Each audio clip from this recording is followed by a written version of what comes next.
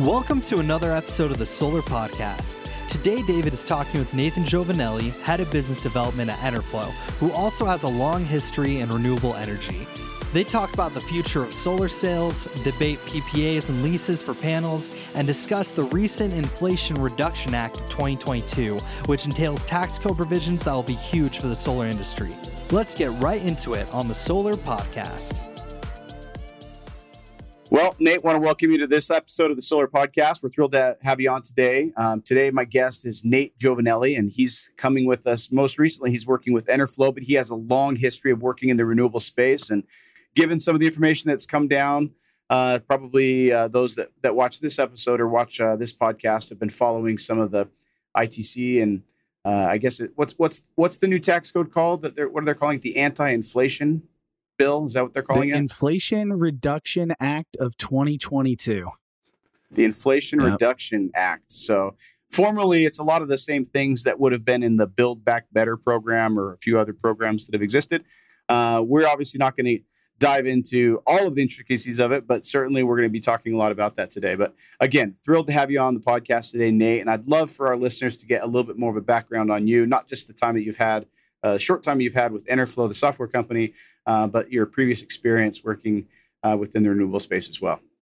So my background is I got started in renewables. It's been a little over 9 years ago now. So I don't know if that puts me quite in like the super old school status. I started my career in actually doing consulting. I was a chemical engineer by trade and always interested in the environmental piece. In fact, I was able to take a few graduate level environmental courses as part of my chemical engineering degree.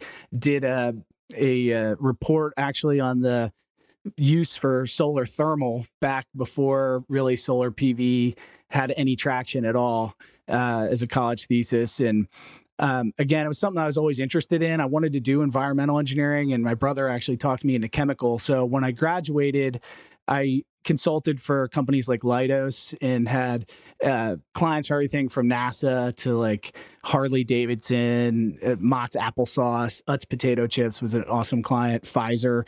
So I did a lot of things in the environmental realm and eventually went and worked and led a team of engineers for water and sewer infrastructure throughout the country. It was a large publicly traded company and it was a great job, but the travel was killer. I had 3 kids, so it was time to move on. And I had an awesome opportunity to come work for IGS Energy, which is the largest privately held energy company in the country. So they're a retailer of gas and electric. It's owned by Scott White and the White family, multi-billion-dollar company. I think they're the 3rd largest residential supplier in the country. So a lot like an NRG or Constellation. And what I got hired to do actually was combined heat and power as a gas supplier.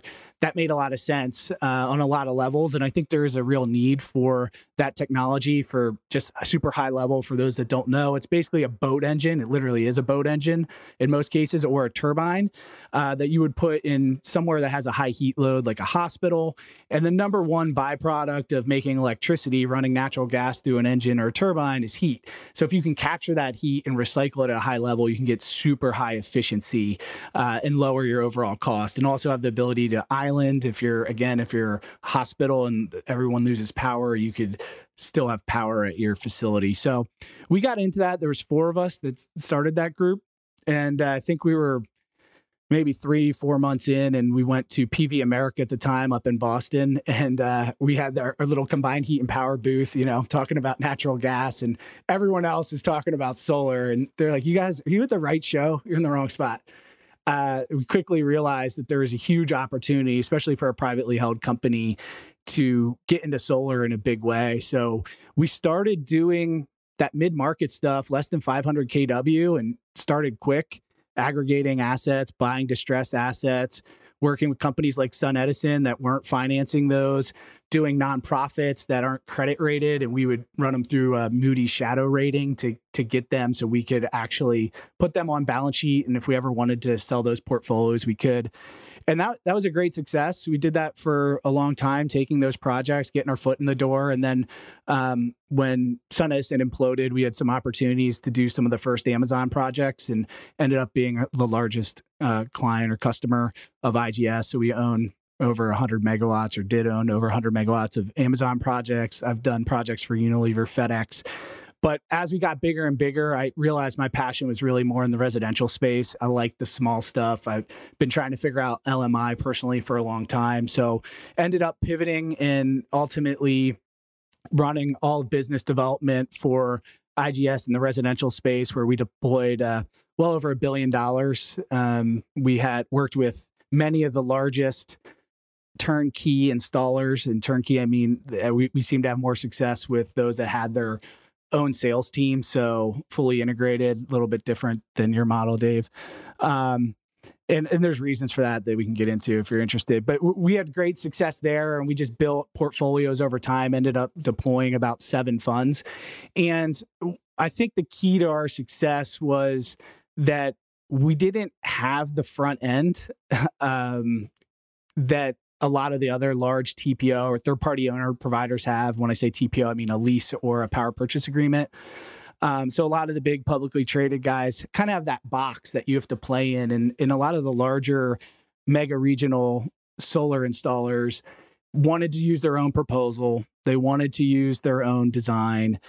And we enabled them to do that. But as we grew, we knew we needed a front end, but we also knew if we built it, that we weren't going to build the best design tool, that you're never going to get consensus from everyone on the best CRM and design tool and scheduling tool. Go down the line, bring in Enerflo. So I met Enerflo in March of last year and started talking about them to have a really awesome integration for a TPO product where these installers could bring any tool they wanted, and Enerflo is the platform that sits underneath. So if you think about the average installer has 8 to 12 pieces of software they use. Again, I just named a bunch of them. And a lot of times they don't talk to each other. So Enerflo goes very wide at the bottom. Think of it instead of like one giant Lego or one closed ecosystem, like maybe a Salesforce. It's made up of a bunch of small Legos, and you can customize your own configuration. And if you want to change your design tool, you don't have to change your whole process because you can just swap one out for another. So that's what attracted me to Enerflo and why I wanted to use it during my time at IGS. And ultimately, after getting to know the 2 co-founders, Pat and Spencer, whom I know you know, I just found that we were very aligned missionally, and that is to lower the cost of solar for everyone on the planet. So I made the very tough decision in December to resign from IGS. I started Jovanelly LLC, and of that, I lead business development for Enerflo. So that's what got me here today. Well, that was a pretty concise nine years of your career summed up there. So that was a nice job. So we should jump into a few of those components though. So IGS, truth is you guys have been, or IGS have been players in the PPA market for a long time, have had some really, I think, fantastic partnerships, have deployed a lot of PPAs. Currently, IGS, their strategy was to own all of those, own all of the paper internally, correct? Correct, yeah. And so your funds were a lot simpler, which created some pricing advantages as well, right? So you were your own tax equity, you were your own equity capital. I mean, you could obviously leverage and go out and get debt, but the funds were exclusively IGS funds, correct? Or were you guys raising tax equity as part of those funds as well? Yeah, so actually all 7 were a little different with different tax equity structures, different cash equity structures. But all of them basically had the same debt. So we did get debt against them all. And there were times where we used our own tax, which is a huge advantage in some ways. I don't know how technical you want to get on the finance side, but because if you sell the tax to like a Bank of America or US Bank, a big banks and big tax players out there, you can step up the cost of that system. So if I pay complete $3 to build the system, but my independent auditor says that the system's worth $450 because of where it's at, and there's a whole bunch of ways to figure that out. And it's different by utility, really, mostly state, but also utility. Then I can sell the tax to one of these big banks at $4.50. And what that enables me to do is then be more competitive and pay installer more. So it's not like we pocketed that extra money. We use that to be able to pay the installer more. I think in the early days, some of our advantages were in how we treated SRECs. And we were able to underwrite the whole 15 years of SREX using the tremendous back end of, IGS Ventures, the parent company, to backstop those, which is obviously a very cash strong company. So that gave us a leg up, because a lot of people were only underwriting SREX for as long as you could sell them. And typically, in the auction to buy power, the utilities are buying in 3-year intervals. So they're only buying SREX in 3 years. So that means if you're some of the large publicly traded companies, they would only assume 3 years of SREX because that's all they could get debt against, where we could go out and get debt against 15 years. So it's no surprise that New Jersey was by far our strongest state when we started, with Massachusetts probably as a close second. Eventually, we restructured, and we're always redoing these funds to try and maintain a competitive edge. But I would say definitively that it's really hard to compete in pricing with both just Sunrun and Sunnova, just to name them, so we don't have to keep saying large publicly traded companies. But they don't have a long track record of being profitable. I mean, it's no secret they each lost over $200 million in 2020, and I don't know the exact numbers from 2021. So we were profitable from day one and trying to maintain that profitability. So we competed more on the simplicity, and that's why I think we appealed mostly to the large turnkey installers, because when you get into the sales orgs, they don't have to deal with the back end as much. So I think it had less value to them because they want to sell for the highest price to capture the highest spread. And there's nothing wrong with that. That makes total sense to me. And that's probably how I would do it if I was running that business. But the large installers that had their own sales organization under it saw some additional advantages in terms of higher pull-through rates with IGS because we were faster, simpler, easier to transact with. And what I always say is we did the 95% really well. So when they would come and ask us, like, why don't you do trusts or LLCs or ground arrays, which now they do all those things. But at the time they didn't. It's like, because we want to be the best at the majority of the jobs. And if you need to go sell some of those others to other players, then they can have them. We don't want to distract from our mission. The other thing I think that we ended up doing really well was, and I don't know if this has evolved with some of the other players in the space, but we did a soft credit pool, never a hard pool. And we ran it through all 3 bureaus. So we gave the customer the best chance of passing. And as you know, I mean, especially in the last 5 years, the default rate for solar, even through COVID, was very low. I mean, you can see there's a lot of data out there from different publications, but it's less than 0.5% in a lot of the newer portfolios. So I don't think that defaults, I think they're really correlated to the quality of the install. And a lot of times, like if someone's not paying you, it's a result of they're angry at the installer or they felt misled in part of the sales process. So we're constantly refining that to get that down. And this is a topic we can rabbit trail on forever.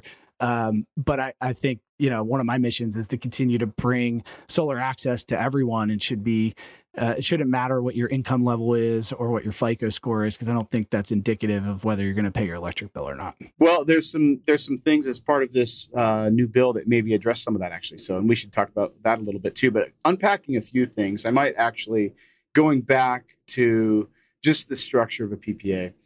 Or a power purchase agreement, or any third-party owned product. So sometimes they're called power purchase agreements, and they operate by selling a cost per kilowatt hour to an end consumer or to a purchaser of the power. And sometimes they operate as an operating lease, where you're leasing the use of the equipment. Ergo, you get the benefits of the production of the system that's on your roof. And technically, there is a difference, but to the end consumer, they essentially perform the same. You're paying a monthly fee that's generally reduced or almost always reduced as a fund requirement relative to what they would pay to the utility company. So the question here is, and I'll ask you and put you on the spot a little bit, but why is it that solar, these PPAs and these leases, have a history of having such a big percentage of the market? And I'll precursor that by stating, typically, a homeowner, if you're looking at a 20-year or a 25-year cash flow model, does better by owning it with either using their own money, just paying for the system up front, or using either an unsecured or a secured line of credit. Most of those are provided pretty liberally from solar companies at this point. Why is it that PPAs and leases have continued to exist in the marketplace? And I'm not saying that they're bad or they're good, but they do and have had a huge percentage of the market share for a very long time. Yeah, I think so. Might be my favorite question I've ever had on a podcast, because I always want to debate this point, is that I still believe that a PPA is the best product for most customers. And I know we could do 4 episodes on this. I'll say that's a little bit of a controversial take for most people that would come on the podcast. So, for sure it is. If you look at what the high for, I'm just going to call it generically TPO. Again, it's third-party ownership, meaning the homeowner doesn't own the array. Whether it's a lease, an operating lease, it's a PPA. And there's advantages even more, I think, a PPA over a lease. And we can talk about that too if you want. But at the height, and I think this was like the Solar City heydays, it was 72% in 2014 of solar finance projects was TPO. And now in 2021, which is the most recent data I have, it's 23%. So why is that? I think there's a few reasons, and not all of them are good.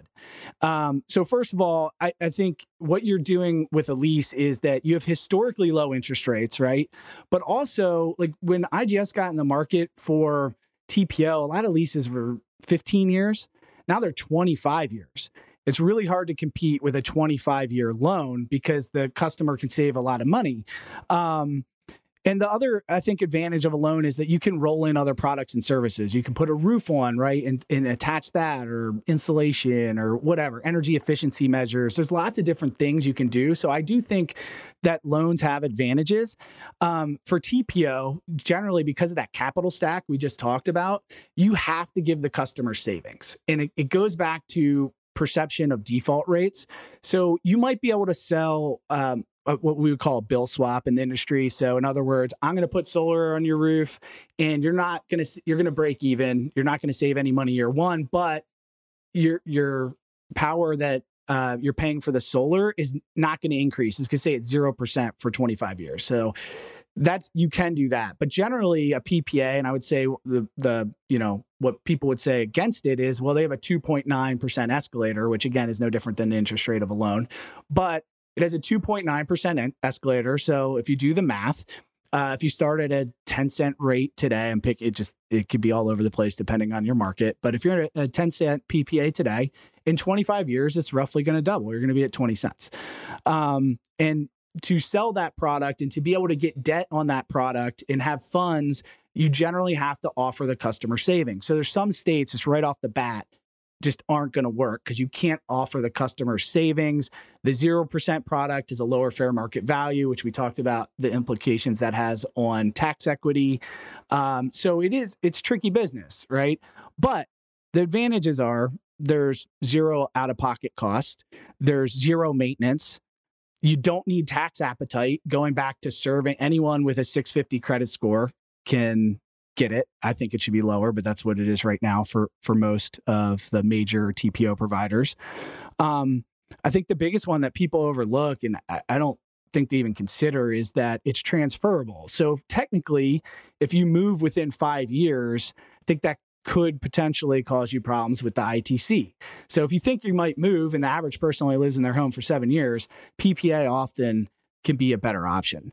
Also, strictly with a PPA, not a lease, there's no production risk. And what I like about the product, just what I like about all partnerships, is that the company that is selling you electricity has a vested interest to make sure that solar system is operating. So they're going to operate and maintain it for you.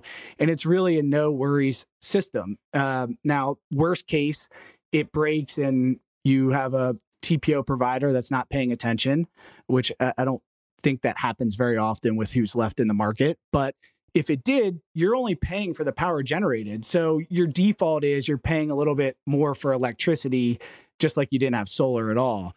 But you're not losing money. You're maybe losing a little bit of savings. So for all those reasons, I think that TPO is an undervalued product in a lot of markets. I'll also say just that, it's artificially capped too, based on how all the companies come up with their cost per watt to the sales organization.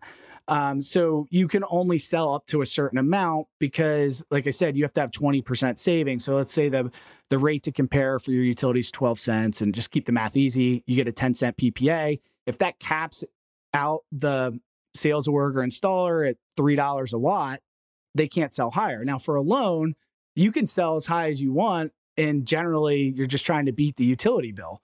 So in some areas, you could sell that same system at $4. So I would say that, for customers that go with TPO, they have an artificial cap on what their actual system cost is going to be, even though they're not paying for it, which keeps their rate generally low and guarantees them that at least year one savings. Yeah. So thinking about, and the reason, and by the way, those are all valid points. And I think those are all the reasons that people should consider a third party owned or a TPO product, either a PPA or a lease. And I, like you, believe that there's a very strong place in the market for the TPO product. And a couple things to think about with it, though. So the first question that I'd ask you was, why have they risen to such prominence, right? So typically, if you were going to add something to your home, a service, any construction project, you would want to own it. And that's the general mindset of people.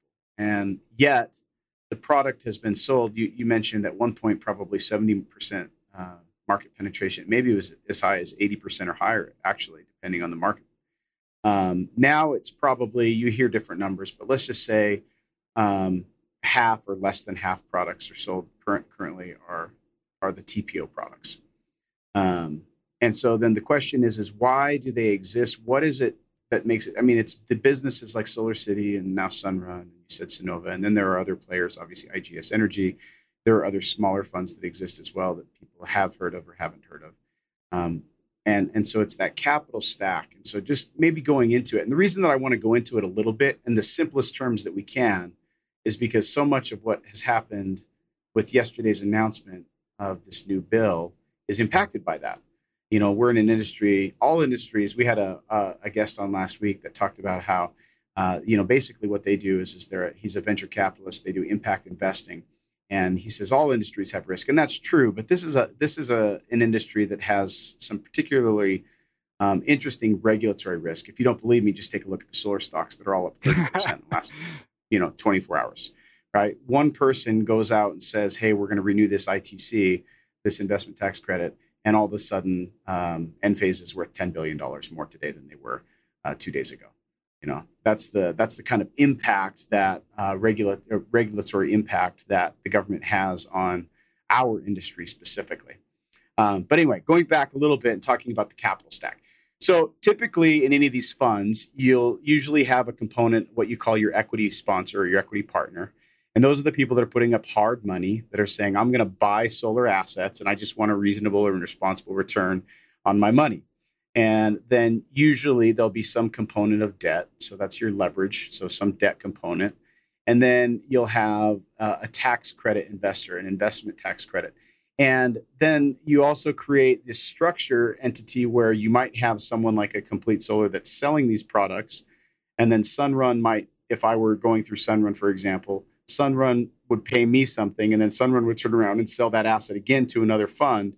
And each time they do that, there's a step up in the basis so that they can take a higher tax credit. So essentially, before the system is ever commissioned, the end owner of it is going to be a fund that will be able to take advantage of the tax attributes at a higher basis than what a typical consumer could. And if whomever it is that's listening to this didn't follow that, you are in the majority of company that don't understand it as well. But the point is that there's a fairly complex fund structure that allows businesses to optimize or maximize the amount of tax of tax benefit that they can take by doing these PPAs and these leases. And it should be stated as well that because it's a business entity, throughout the period of time over the last 12 years. So I've been in renewables for 12 years. You've been in for 9. And you can go back even further, probably 2007, when Solar City and Sunrun started writing these PPAs and leases, and Sun Edison even before that on the commercial side. The reason that these PPAs and leases really rose to prominence was because there were other tax attributes that don't exist today that were even better. And these were relating to the depreciation of an asset that typically homeowners can't take, although there are lots of CPAs out there right now that are teaching homeowners how they can own the asset in a way that they can actually take the tax attributes outside of just the ITC, the investment tax rate. They can also take depreciation. Now, I don't want to unpack all of that stuff. There's a lot going on there, but the point is that there's a complicated fund structure that exists because of some specific tax code, and that might be changing a little bit. So you said you'd taken some notes. I'd love to get your take on some of the recent announcements that have come down regarding this and what did we call it? It's the I keep wanting to say anti-inflation, but that's not what it is. It's the Inflation Reduction Act of 2022. I believe that's what it's called. And as with every bill that goes through the government, they pack a bunch of stuff that's probably not related to anything about inflation. So it's a lot of the provisions that existed in Build Back Better that are making it there into this bill that has a more palatable and friendlier name that's probably going to be able to get through the Senate. Yeah. So just to close that last conversation. So you're right. There's a lot of advantages of a TPO product that homeowners don't even know. But even more importantly, it's just simple, right? They don't have to understand the tax credit because they're not taking it. They don't have to understand what a solar renewable energy credit is, which we don't have to get into. But it's very easy. There's no money out of pocket, saving money from day one, and you have no maintenance obligation. So it is, some people want to, I always liken it to owning a car versus leasing a car. Some people like to own cars and they don't like leasing cars. Some people want to lease cars. So it's, do you want to own your solar or do you want to lease it, have somebody else own it for you? And I think there's always going to be a need for both of those. But so the Inflation Reduction Act of 2022, I haven't read the whole thing yet because it just came out. I just got a copy of it this morning. But for those that want to follow along, on page 344, is the provision for the federal investment tax credit. And how I read it is that it extends the federal investment tax credit at 30% starting January 1st for 10 years through 2033. So right now, the tax credit's at 26%. It was scheduled on January 1st to go to 22, and then the following year, effectively zero for residential. But now this new provision would raise it back to the 30% for 10 years and then phase it out at 26% in 2024 and 22% in 2025. 2034, 2035. Sorry, Jess, 2034 and 20. Thank you. But yeah, I think that the interesting thing is this good for the industry? And I know everyone's excited about it. I could debate on both sides, honestly. I think that I'm happy it got extended, obviously, but I also think that until solar breaks free of anything that would be considered widely as a subsidy, I think there's always going to be this stigma around it. I do like some of the provisions they put in, although I didn't see the direct pay in there, and maybe I'm wrong because I didn't read the whole thing yet. So you still need to have a tax appetite. There is, I think, a carve out for storage only, which is nice. So your solar, your battery doesn't have to be attached to your solar to get the ITC, and that's a whole nother conversation. But there is some margin, obviously, in that customer acquisition cost. I listened to your episode recently with Brian Lynch, who I know and really like, and he was talking about all this in the customer acquisition cost. And I think the last number I saw from SIA is that like 64% of the residential solar installs soft costs. And again, that's one of the reasons why I came to Enerflo. We're trying to reduce that soft cost. And there's a lot of ways to do that. But I don't know if going back to 30% forces discipline that I think we definitely need in the solar industry. Yeah, I tend to agree with that. So as a general statement, I usually say I don't like it when the government's choosing the winners and losers, and you obviously saw there was a big swing in the stocks as a result of this new policy. And you certainly could make the argument, and there's a lot of validity to it, that these subsidies sort of prop up bad companies and maybe don't force us to be as inventive as we need to be as an industry. We're competing on a world scale to purchase modules. We talk about supply shortages all the time. Well, right now in Australia, people are buying modules for significant, or not buying modules, getting systems installed for less than $2 a watt, where as a wholesaler, I can't even compete with that. There's no shot I could compete with that because of how many soft costs we have here in the United States. The local bureaucracies, the local authorities having jurisdiction, our cost per acquisition, all of these things continue to keep the costs artificially high, because we already have precedent where Australia has 30% market penetration and they install for a fraction of what we do it here. So there's obviously precedent. So, that there's something to be said about that. I will say, generally speaking, that I would say that there's a lot of positive things. So I do think direct pay, which you referenced, which we should just talk about what that is. I think that is actually a component of this, although the final wording isn't, I think, all the way out and passed through the Senate. And it also, so a few things about it. One, the idea is it's trying to lower energy costs for Americans.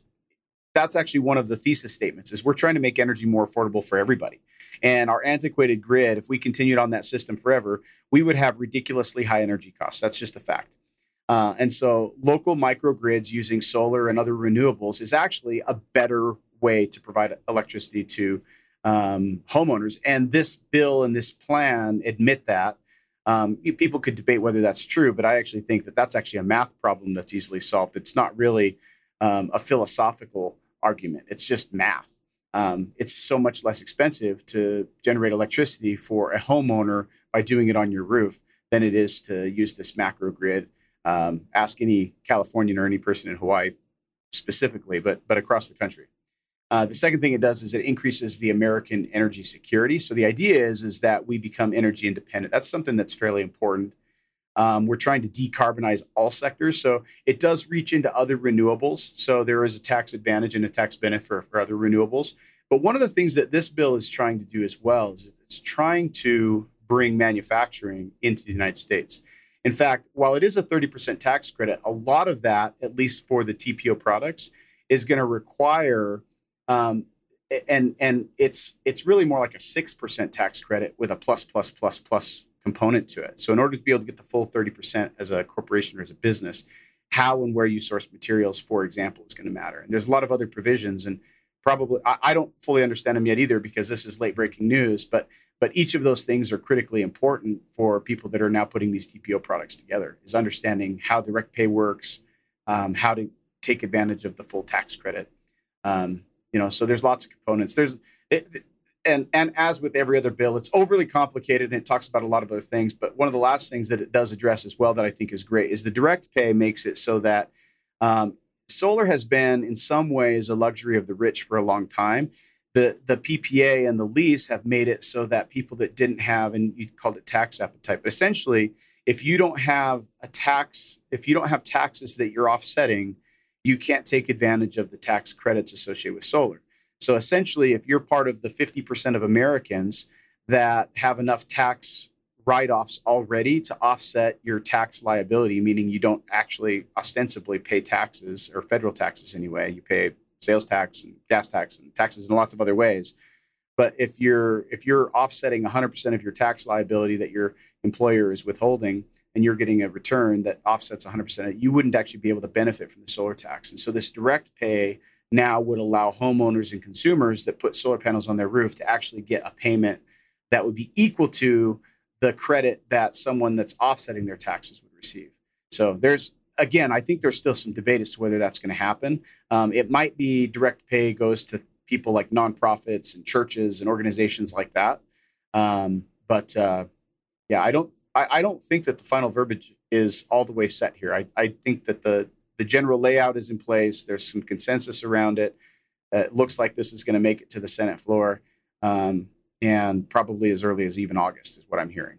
So anyway, that's compiling a bunch of information from a bunch of places. Sorry, go ahead, Nate.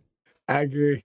Yeah, it's definitely going to change. And I do think there's merit to the direct pay. And I think this is just to be clear, like I said, I could argue both sides but I think this is a big win for the environment. I mean, certainly I support that. That's why I want to lower the cost of solar for everyone on the planet, regardless of income level. So anything that does that, I'm in favor of. And I think that we can continue to lower the cost of solar through the low-hanging fruit, in my mind, is reducing the customer acquisition cost and lowering soft costs. I do agree. And actually, it's funny. I was talking to Spencer, who is the co-founder of Enerflo before this. And I was like, hey, I'm about to go on with your buddy Dave. And is there anything you want me to talk about? He's like, we need more manufacturing in America. It's not what I thought he was going to say. So I figured I'd plug him for that because you just said the exact same thing. I think part of the challenge is, if I remember from, again, referencing the episode you had with Brian, who's definitely an expert in supply chain, I thought he said like a bulk of the lithium still is controlled by China, though. So you could still hit some major, if that's true, you could still hit a major hurdle in getting the materials needed to make the panels, even if there was manufacturing here. So, but I don't disagree with your thesis. Yeah, well, so what this bill does is there's some provisions for, and sometimes when you hear about these, the government only speaks in billions and trillions now. They don't even speak in terms of millions or thousands, so it sounds like funny money numbers, but there's provisions that the government will actually make money on. So, for example, there's going to be loans that they're going to be able to issue for people that want to bring manufacturing. And that could be for HVAC products. That could be for solar modules. That could be lots of different things. So access to capital to prop up a manufacturing facility is actually something that's really important to a business. And again, I'm not saying that the government should be in the lending business, but it's not just a bunch of handouts here. There's, I think, some sound basis for how some of these things have been put together to enable some onshore manufacturing. There are also something in the order of, I don't know how many billions, but there's a few $billions in actual grants that are going to go to manufacturers as well. People that are retooling, specifically on the auto side. I think if you retool your facility to be able to build electric or more renewable type cars, there are actual grants available for that. And that's actually, again, to try to promote decarbonization here in the U.S. and really across the world as the biggest users of cars per capita certainly is here in the United States. And so, there's lots of provisions in here. Most of them are a win for the environment if you believe in decarbonization, which I think is our general majority at this point, which is great. Yeah. And renewables are winning. It's just fact, much to the chagrin of some folks on the other side. But if you just look at, I posted on LinkedIn this article from, I think it was the Energy Industry Administration or the Information Administration, the EIA, that 100% of power production that came online domestically in the U.S. in March was from renewables. And if you extrapolate that in Q1, even with all these headwinds and tariffs and supply, everything that's already been mentioned on this podcast, solar was up, I believe, 11% in Q1 for generation and installs coming online. And batteries were up almost 200%. It was like 174% or something to that effect. So if you look at the total now amount of renewables that are contributing to the grid in the United States, I think it's 26.4% of the total U.S. generation, while coal is 18.2%, nuclear is just over 8%, and still predominantly natural gas at around 44%. But that's shifting, and we're seeing that. We're seeing the cost of solar come down over time. I'm sure in your time it's dropped a ton. From when panels were $2 a watt just for the panel. I mean, you talk about getting below $2 a watt to build, right?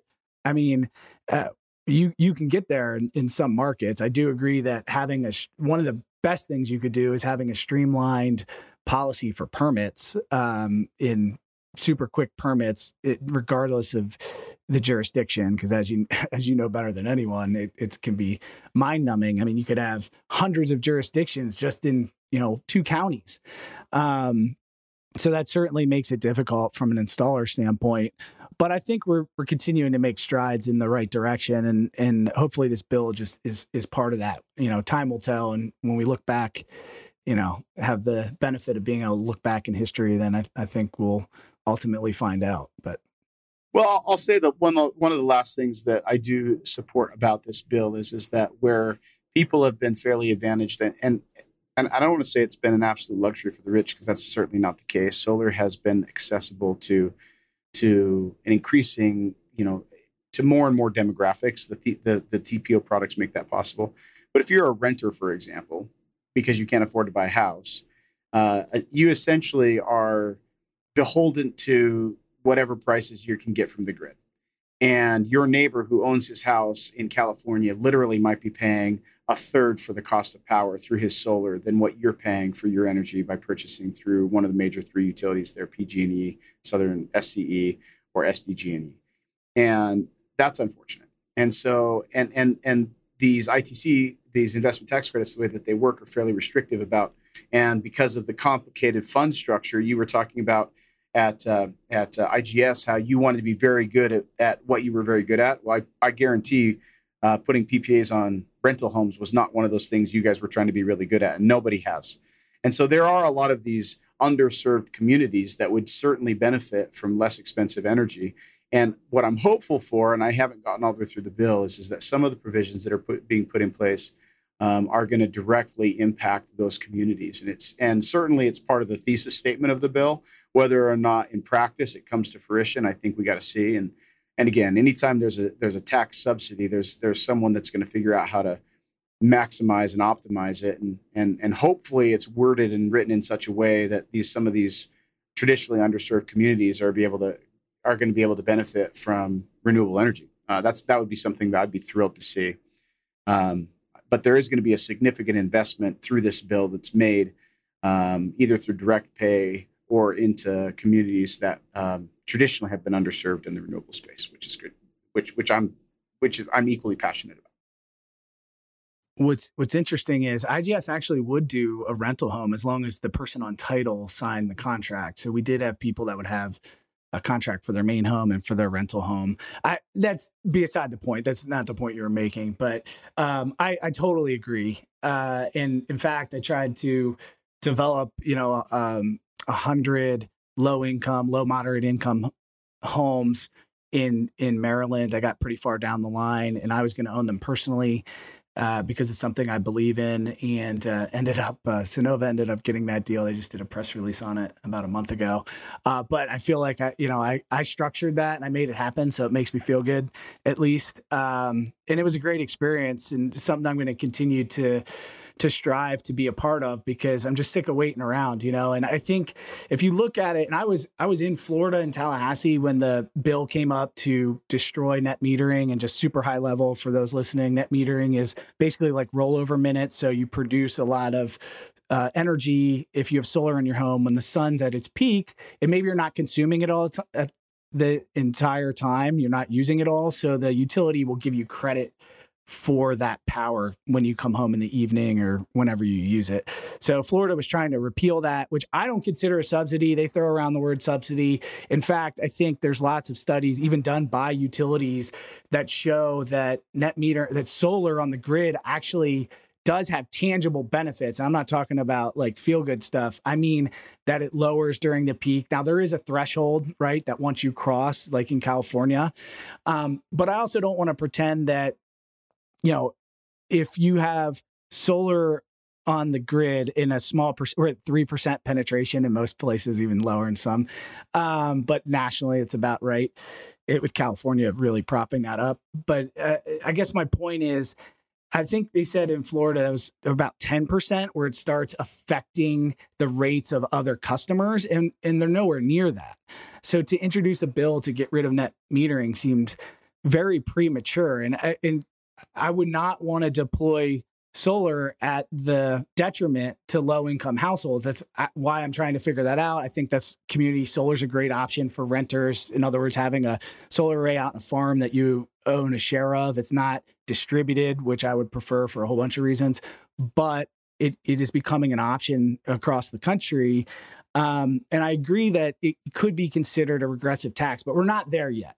And I think that there's going to be people like you and myself that are going to solve this problem before we get to that level of penetration. At least maybe I'm just super optimistic, but I don't think we're going to get to the level of penetration where low-income folks are really seeing energy prices go up more because of solar than because of gas prices, right? Natural gas and other things. So luckily, there's a lot of passionate people in this industry. I love being a part of it, that are working on these problems every day. And every time I see one that I don't think is solved yet, I'm at the point in my career, in my life, where if no one else is going to do it, I'm going to do it. I feel the same.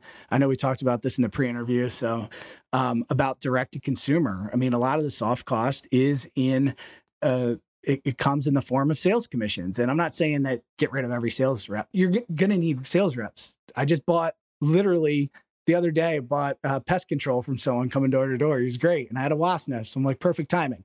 So there's going to be people that buy that way. But I also know that the next generation of homeowners get anxiety talking to people on the phone. There's studies out there. You can look it up. They don't want somebody to come to their house. They're used to buying things online. You can buy homes online, cars online. You can buy cars out of giant vending machines.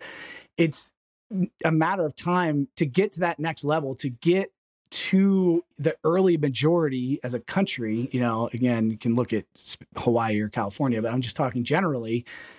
I think we have to have a mechanism to buy solar online, and that is going to naturally bring the cost down. Yeah. So part of those soft costs, to your point, that we talked about earlier, are dealing with the permitting offices, and how well flow down at the permitting office matters a lot. And the people that you have to employ to go through the rigorous engineering, structural, electrical stamps that are required in certain markets. In some places you can get an over-the-counter permit for free because the community really believes in embracing solar. And in other places, you're going to spend, like in New York City, it costs you around $3,000 to get a permit for solar. So if you just wanted to put solar panels, you're $3,000 to the city before you can even start in the boroughs in New York. And so those are substantive and material costs that artificially inflate what you should be paying for your electricity. And so those costs exist. But outside of that, it's what you're talking about is these customer acquisition, these creation costs. Is right now, solar remains a little bit of an enigma to most homeowners, and they feel like they need someone to guide them through. And I don't think that that's necessarily going to change completely, to your point. But when you have utility costs as high as they are in some markets, when some well-spoken person comes and helps you put solar on your roof and beats your rates by 10%, that's great. That's fantastic. But in some instances, that same homeowner maybe could have had a reduction of 20, 30, 40, or even 50% off of their electricity rates relative to the utility company. And so, one of the things that Complete Solar works really aggressively at is working with the many different partners we have. We have hundreds of partners, literally, trying to make sure that in every market, we're not only pricing to make sure that their businesses can be successful, but we're trying to be socially responsible about how we price to the end consumer as well. And in some instances, that means that we're below really what they could have charged. And that's pretty untenable for most business owners to charge less than they can charge. But as part of our broader goal of trying to make solar accessible to many, we're trying to say, hey, listen, we're in this for the long game. And yeah, you might make a little bit less on this consumer, but in the whole and in the long run, when you install the 100 neighbors that live in and around that person's house, and you turn it a little bit more into a volume gain like Australia has, and you get some of the cost advantages that you get when you get 30% market penetration, the people that are really in it for the long game, that are thinking about it like that, I think are going to be the real winners. And frankly, it's the right thing to do as well. So that's where, solar's in kind of a tricky spot right now. And people that would argue against this solar tax credit would say, we should be able to survive at 30% reduced cost, and maybe would even have a point, if you were going to compare us to other world markets. So, and I don't disagree with you. I don't, just to be totally clear, so I'm not misrepresented. I don't think sales orgs are going to go away. I just think that there is a large subset of customers that just won't answer the door. So they'll never get that shot. I don't think it's even competitive with them because it's a different customer base. And I hear that all the time from you answer the door for this guy, half of my neighbors wouldn't even come to the door.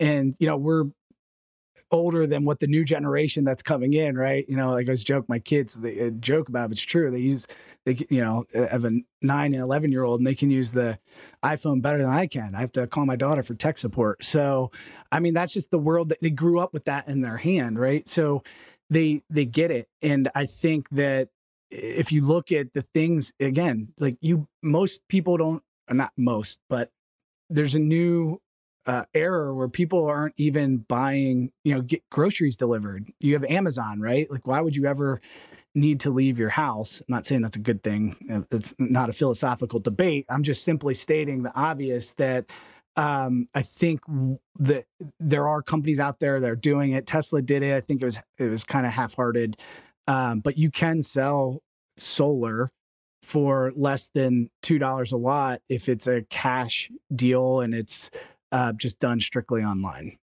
Yeah, and very much so, to get on the record, I don't think sales organizations are going away either. In fact, I think they're going to 10x over the next handful of years. I think they're going to be more of them, and they're going to be bigger. Agree.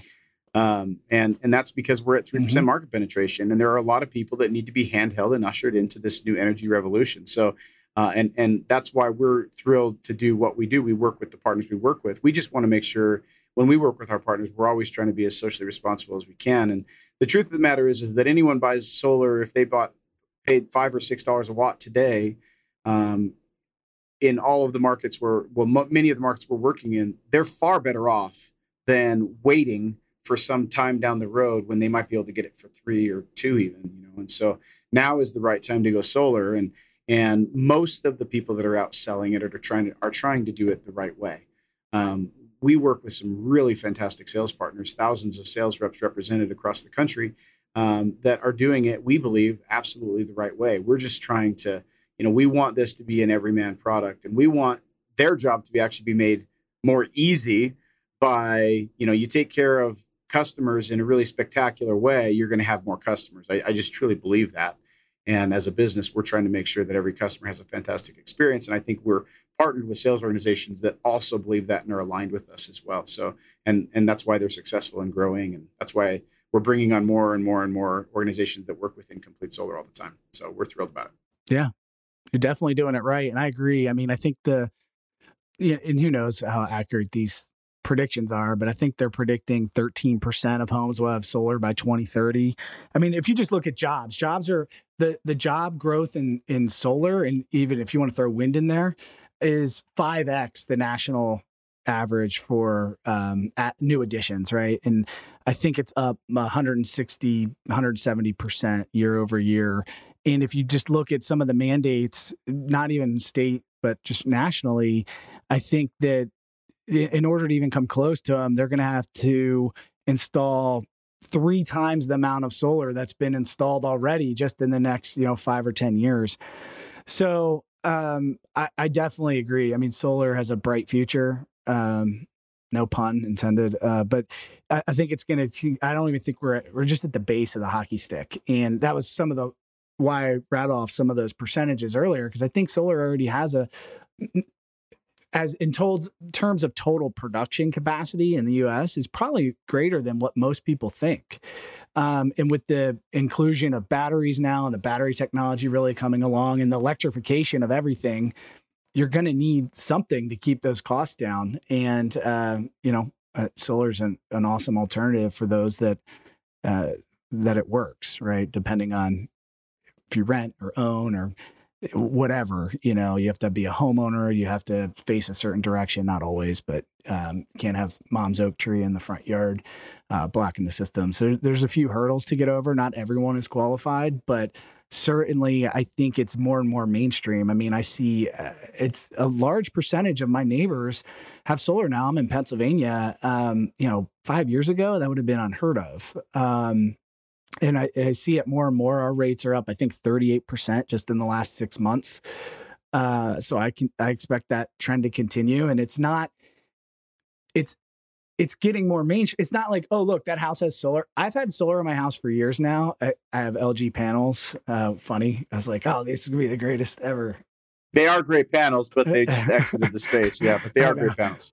But so, yeah, I put LG up, and I've had solar in my house for years, and I can't tell you how many of my close friends and family, other than me talking about it, never knew I had solar, or somebody comes to my house. They don't even notice it anymore. So I think that, to me, that's anecdotal evidence on some level that it's more mainstream. Yeah, no, it certainly is. I was, I've lived in California for 12 years with my family until just recently where we moved here to Salt Lake. And there are two different mindsets in that market compared to this market. Certainly it was very mainstream in the community I lived there in California. No one batted their eye about panels. Although if you were at the kitchen table, people would always talk about how concerned they were with the aesthetic of it and things like that. But once they're on the roof, nobody ever talks about it. And nobody ever hears complaints from anyone saying, oh, those solar panels or whatever. But don't look good or out of place or whatever. It's very, very, very mainstream. Here in Utah, first thing I did when I came here to Utah is put solar panels on my house. And, I think that there's a general curiosity here. My neighbors ask me about solar quite a lot. And of course, I'm happy to talk about it. So that's one of the things that I love about solar is most people are curious and they're just looking for someone to help them answer a handful of questions. And then their curiosity usually turns into them doing something about it. That's been my experience, at least here in Utah. And it was certainly an experience early days in California as well. Anyway, I love all the things you kind of mentioned, so obviously obviously Brian Lynch on a previous podcast, for those that want to go and look that one up, really fantastic guest, one of the smartest guys you'll talk about supply chain and some of the challenges we were actually talking about back then, which we're still going to be talking about, but that was the tariff and the tariff situation. That isn't all the way resolved. And we also had previously on the show, just after Governor DeSantis had shut down the bill that was challenging the net energy metering program in Florida, we brought a couple of the Flosia people, which is an organization down in Florida that was really strongly helping to advocate against that bill, which was going to be very destructive to many jobs and to the energy space generally. Florida is such a fantastic solar market. To think that their energy, that market was going to be challenged the way that it was is just a travesty. And so we're really glad that Governor DeSantis made the decision he did to veto that bill and shoot that down. That was a big win for solar across the country, frankly, but certainly it was a big win for Floridians. The people of Florida were huge winners when that happened. I can say that very definitively. So, Nate, I know that it'd be regretful if we didn't talk a little bit about what you're doing right now. You're now working with Enerflo. Enerflo is a software platform program. You gave a great description of it. And you mentioned that you were pretty aligned with Pat and with Spencer. What are some of those philosophies that are guiding you now and why you think Enerflo is helping to solve some of those problems or helping you to meet your philosophical ideology? Yeah, I think, like I said, our mission, our stated mission, I think, or unstated mission, I don't know, but is to lower the cost of solar for every person on the planet. And we think that if there's no one size fits all solution for installers, as you know, we talked about just the challenges in permitting, but then imagine having to have all these CRMs that aren't built for solar. And, you can use Enerflo as a CRM. You can use it for a lot of things, but really it's truly the only open platform that I know of. And that's what drew me to it, because you can pick and choose what design tool you want or what knock tool or how you get leads or, if you want Salesforce or NetSuite or all these different components that can make it difficult to run a business. We could do a business process analysis for you and streamline that, make it so everything talks to each other. If a customer calls in, you're going to know exactly where their job is. In fact, one of the things that I really like about that, I don't think a lot of people at Enerflo talk about enough, is our customer portal. And the reason why I like it, because I've seen firsthand on the financing side, the amount of cancellations that happen because, again, that maybe the installer can't tell the customer where their job is, or the customer just assumes nothing's happened because it sits in permits for a month, full circle, right? Back to permits. And in what we do at Enerflo is the moment that lead is created, no matter how it's created, however it comes into you, whether it's a door knock, whether it's buy-in lead or phone call, that customer gets a link that's unique to them. They can click on it, can upload their power bill. We're starting to run credit and do pull their home attributes through title, top of funnel. So you don't get through and find out they're not approved for the whole system amount, or you can't do it because it's on a rental home is a good example. So we'll know all that up front so that the reps are empowered to make the best decisions for that customer. And our goal is just to really, again, increase pull through and increase efficiency and back having that customer engaged. So as soon as they sign a contract, they get what we call is a pizza tracker. If you've ever ordered a pizza, like we're making your pizza, it's being delivered.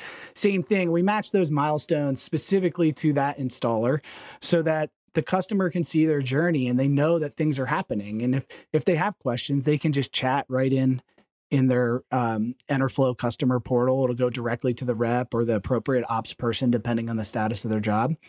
And we feel that level of engagement we've seen through our data, that it increases the pull-through rate. And anything you can do to lower that customer acquisition cost, I think is a real game changer.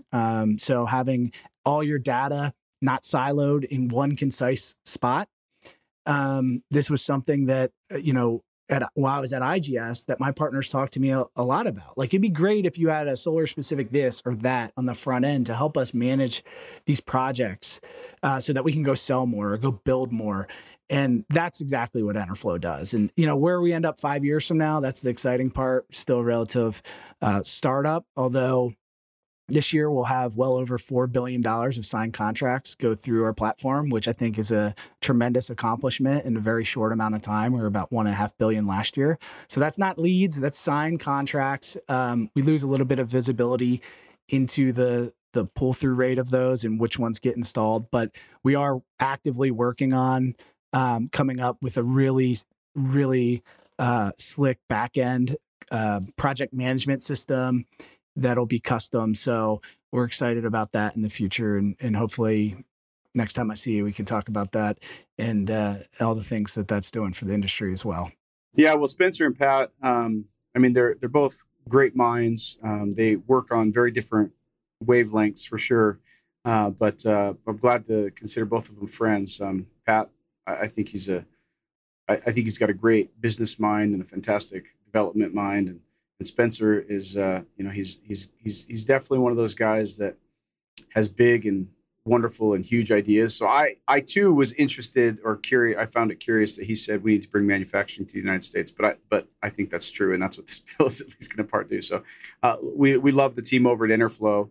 For those that are listening to the podcast that are interested, they can obviously reach out to the team over there and get some more information about the product. It works for people that are installers. It works for people that are sales only. It works for many different types of people. And, we're happy to know the Enerflo team, been very impressed with them and have done some work collectively between our companies as well. So, Nate, genuinely appreciate you coming on and talking about some of the crazy things that are happening in the solar space right now, actually happening really in the country, but affecting the solar space and the renewable space and the decarbonization of the United States and the decarbonization of the world, really. Fantastic background, and we'd love to have you come back on again. And I know that you guys are accomplishing great things over at Enerflo, but love your hot takes on just the things that are happening generally in solar. So thank you so much for coming on. It's been an absolute pleasure to visit with you. Yeah, it's been an honor. Appreciate it. Next time I'm in Utah or California, I'm going to look you up and we got to meet up. Or otherwise, I'm sure I'll see you in SPI if you're going this year. So I look forward to meeting you in person. It's odd that we've never met after all this time. I'm surprised. It is crazy. Yeah. Yeah. Well, I will be out there for all of the listeners. So I'm going to be spending some time. We're actually going to do a live podcast from Solar Power International. So I think, what are they calling it? What do they call it now? Plus or something now. So they're rebranding the name of it. Sorry. I'll Whatever. never get used to that. Yeah. Thanks for coming on, Nate. So appreciate it. Thanks for listening to the Solar Podcast. Please don't forget to rate, review, and share us with your colleagues and friends who are passionate about solar, renewable energy, and the future of the environment. Until next time.